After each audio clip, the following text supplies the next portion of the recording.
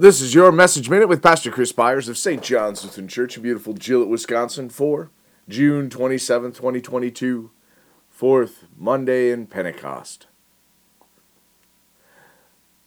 Then Philip opened his mouth, and beginning with this scripture, he told him the good news about Jesus.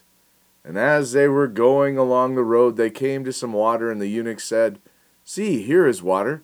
What prevents me from being baptized?" And he commanded the chariot to stop, and they both went down into the water, Philip and the eunuch, and he baptized him.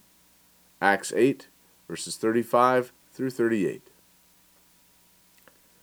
As followers of Christ, we are people to be led by the Holy Spirit. Philip was led to the Ethiopian eunuch by the power of the Holy Spirit to reveal the gospel of Jesus Christ to him. As he opened the scripture, the Holy Spirit led the eunuch to the waters of baptism. That is the power of the Holy Spirit. He leads us to the faith that we hold and the hope that we have. Without him, we are without understanding. In baptism, we are promised the Holy Spirit also, and given him entirely into our lives.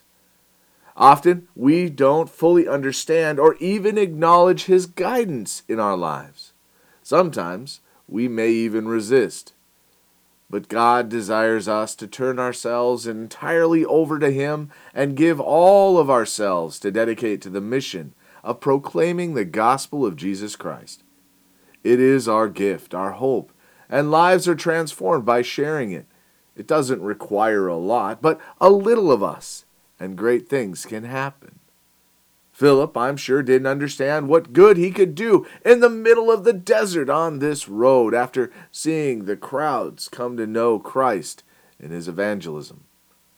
Still, the one life of this Ethiopian man may have changed countless lives as he returned home and shared with his kinsmen the gospel that changed him.